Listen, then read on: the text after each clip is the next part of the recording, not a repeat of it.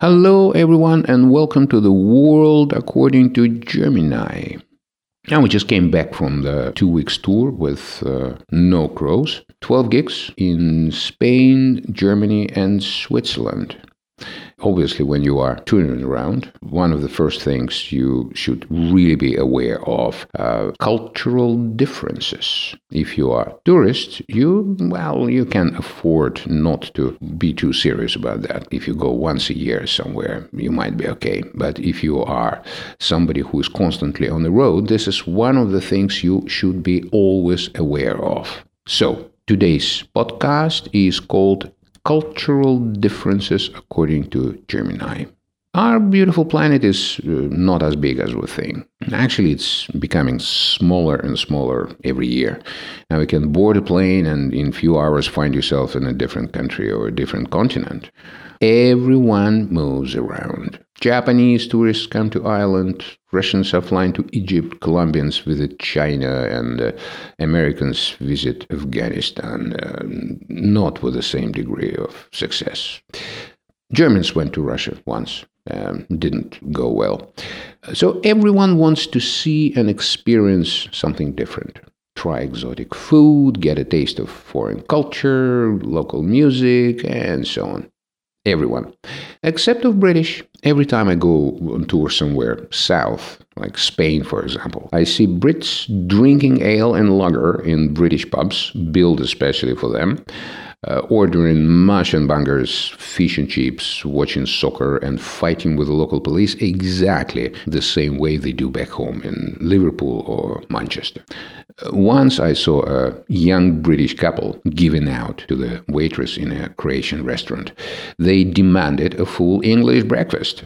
The chef refused to produce this edible catastrophe, and the young lady called the chef effing savage.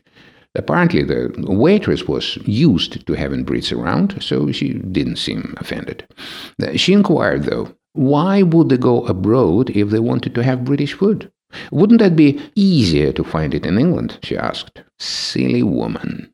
British are still trying to bring gifts of civilization to the undeveloped world, which foolishly refuses to see and accept British superiority. Exactly in the same way former Soviet republics refused to acknowledge the benefits of the communist rule and declared independence one by one. Shame, really.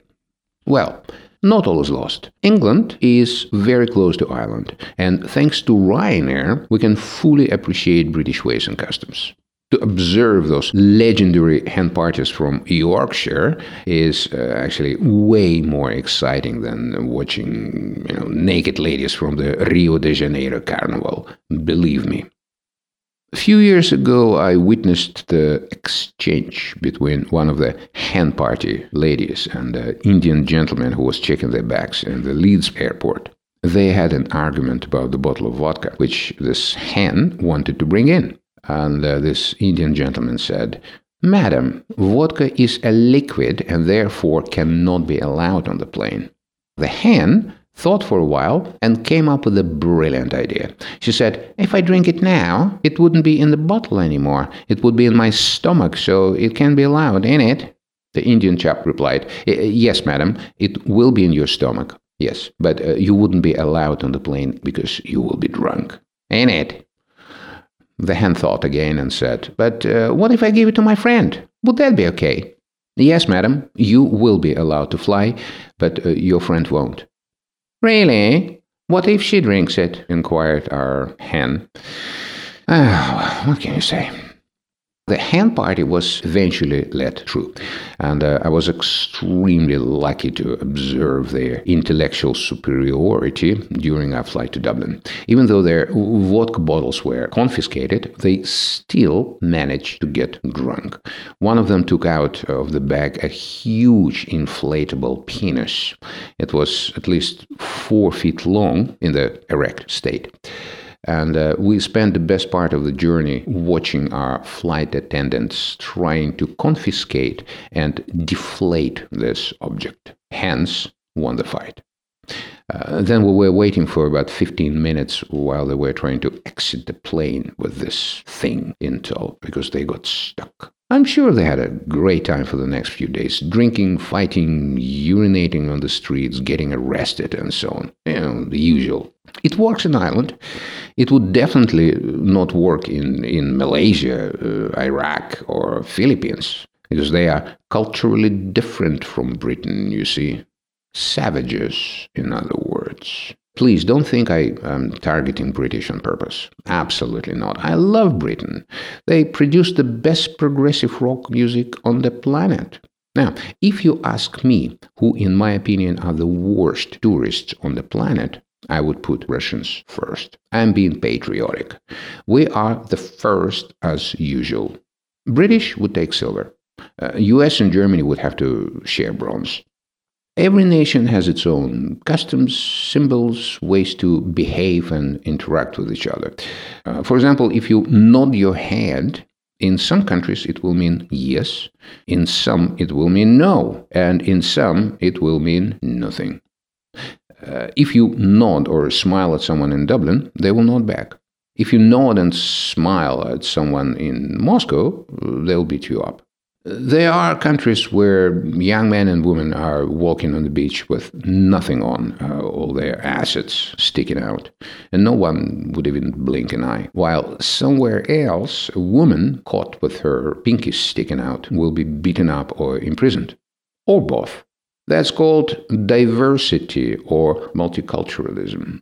I think I forgot to mention that everything I say is a generalization, so don't get too uptight or whatever your background is. Let's continue. Russians who buy those holiday packages, which are called everything included, they come to Turkey and Egypt and get drunk before the breakfast. They trash the place and beat everybody up. Then they go and look for the Ukrainian tourists who bought the same all-inclusive holiday deal. Police never stop those fights. They know better. They smoke outside, chatting with ambulance drivers and waiting for the end of those multicultural activities. And locals, they don't mind. It's free entertainment after all. It works in Turkey and Egypt. It might work in England, but it won't work in Scotland, for example, as Scots can be quite radical when pushed around. Now, cultural differences between Russia and Scotland. You see, they both are fighting nations, but there is a difference. Russians generally look mean and aggressive, and Scots don't, which can be deceiving. 12 years ago, when I was living in Glasgow, a group of Moscow fans came to Glasgow to support their team. They ended up in a pub in the Rangers area. They got drunk and they got adventurous. They started to pick on one of the patrons who was wearing the Rangers jersey. The guy didn't react first. He smiled and tried to be friendly. My comrades, who despise the Western European habit of smiling and apologizing for everything, "Pardon me, you're standing on my leg. So sorry for the inconvenience. Have a nice day." They mistook friendliness for weakness and started to get more and more aggressive. A bartender tried to explain to them that it is not a good idea or place to start trouble, but they didn't listen. Finally, one of the supporters slapped the Ranger fan on the face. Only 1/3 of my comrades was able to attend the match. The rest ended up in a hospital. Don't get me wrong, my compatriots are brutal fighters. It's just they were not expecting anything from this apologetic bunch of smiling locals, and therefore were not prepared for the disaster which followed. As you can see, the lack of knowledge of local customs can lead to misunderstanding and massive medical bills. Here are a few more examples for you. Driving in different countries can be very educating. because the driving etiquette is completely different everywhere in the world. If someone is flashing their headlights when you're stuck in the middle of the road somewhere in Surrey or Sussex, what they're trying to say to you is, I am a white, middle-class and well-educated liberal. I don't care if you're French or even if you are an Arab. I don't mind if you drive Nissan Micra. I'm letting you go even if you're one of those Americans who think they are able to drive in the UK. I will wait till you realize that we drive on a different side of the road here. Have a nice day. Now, if someone flashes headlights at you in Italy, what they are saying is, Brutto figlio di puttana bastardo. In Switzerland, if a car in the front of you stops and switches on hazard lights, it means there is a little kitten trying to cross the road. Wait till I call the police, ambulance, and fire brigade to help him cross safely, to check his vaccination status, to locate and arrest his owner for gross negligence and animal cruelty. If it happens in Moscow, it would mean, please wait till I open my boot and take out my baseball bat. In Dublin, if you are driving near the school area at around 4 p.m. and a big SUV in front of you indicates left, be careful. It means that there is a demented mother inside who is about to murder her 4 kids she just collected from the school. She is not turning left. In fact, she is not turning anywhere. And the wisest course of action would be to wait and not to approach. In Georgia, Caucasus, if the car in front of you indicates left, be aware. No one in Georgia indicates anything, ever. The driver most likely hit the handle by mistake. Driving etiquette in Georgia is similar to Italy, but a little bit more radical. If you are a passenger and you try to put on your seatbelt, you are risking a serious injury from the driver. Putting your seatbelt on means you don't trust his driving abilities. Also, in Tbilisi, only foreigners cross the street when traffic lights are green. I remember the interview with the Georgian minister Eduard Shevardnadze when Georgia was still a Soviet republic. He said, traffic lights in Tbilisi are more of a suggestion, really. A few years later, Shevardnadze was hosting an official event which was attended by the Italian Prime Minister Silvio Berlusconi, and there was an epic outdoor barbecue, Georgian hospitality at its best. Shashlik, music, dancers, fireworks, everything except of one little detail. The organizers forgot to bring and install portable toilets. Soon, Berlusconi started to feel a bit uncomfortable and whispered to Shevardnadze, sorry, Eduard, where can I,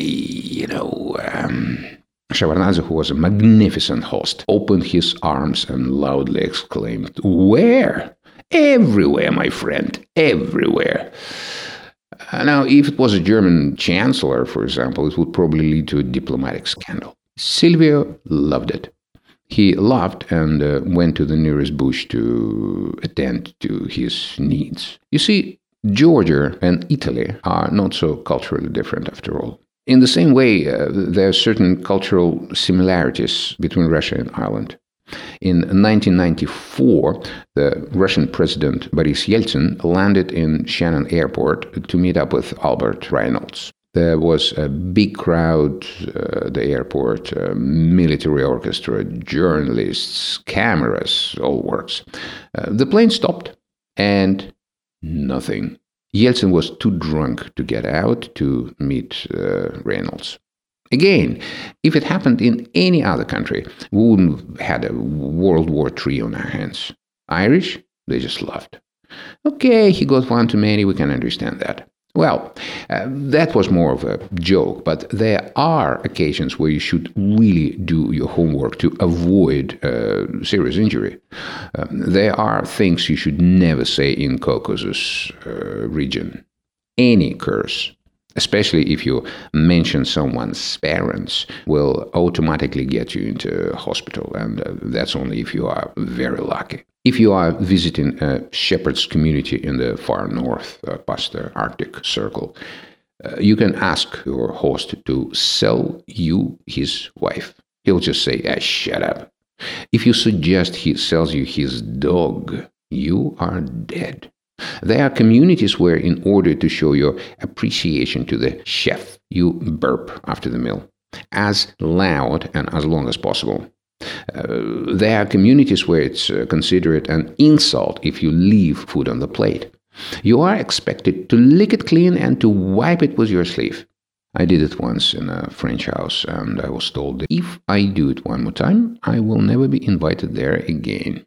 Barbarians, those French. Worse than British. Well, at least you can burp in England without causing an international incident. What else? Sitting at the Arab table can be very embarrassing if you came unprepared. There's a specific dining etiquette in Arab and some Middle Eastern countries. You eat with your hand. The hand, the right one. The left one is reserved for wiping your arse, and it shouldn't touch the food, ever. If you don't know that, not only will you make a fool of yourself, you might offend your hosts, and it's never a good idea. In England, you never give your seat to a woman in public transport. You will be called a sexist and thrown off the bus or train. Many years ago, when I was not familiar with British customs, I tried to give my seat to the very pregnant lady in a tube in London. My English wasn't good at the time, and I didn't understand most of the things she called me. But one thing was clear. She did not thank me for my Soviet gallantry. She said, "How dare you?" at least 5 or 6 times. So, my fault, obviously. In Rome, do as Romans do. In Japan, you never give money to the shop assistant. You leave it on the till. In Norway, if you're invited for a drink, that means a drink, one drink. In Russia, it means you will wake up a week later in a different city. There's actually a movie in Russia which is one of our favorite romantic New Year stories ever. It's a movie about this ordinary guy who went out for a drink and woke up in a flat in a different city. Then he met with this beautiful woman who owned the flat, and finally they fell in love. Everyone loves this movie, but I don't remember anyone ever making a comment about the fact that he got so drunk that he ended up in a different city. It's not a big deal. Happens all the time. I have a friend. 10 years ago, his mate invited him for a drink in Frankfurt. 8 days later, both of them were extracted from under the train in a tunnel in Dover and arrested on suspicion of terrorism. The British police said that only highly trained agents are able to cross the tunnel under the train. My friend is not an agent. He is a computer programmer from Sakhalin. He still doesn't remember how they got there. As there are millions of big and small customs and rules in every culture, visiting other countries is not just buying a ticket and driving to the airport. It might be helpful to do a little research on what you should or shouldn't do where you're going, because what you do in Cincinnati might not go well in North Korea, as one of the American tourists found out the hard way. Obviously, this rule doesn't apply if you are a Russian tourist or a British hen. So, that was an introduction to my next podcast about our tour with No Crows. We went for 2 weeks and played 12 gigs in Spain, Germany, and Switzerland. And in this next podcast, we will talk more about cultural differences. And also, I will try to give you an insider view on touring and on the realities of what most people perceive as a glorious lifestyle on the road. Drugs, sex, and rock and roll. Yeah, right. So all of this in the next podcast. And for now, good night and God bless.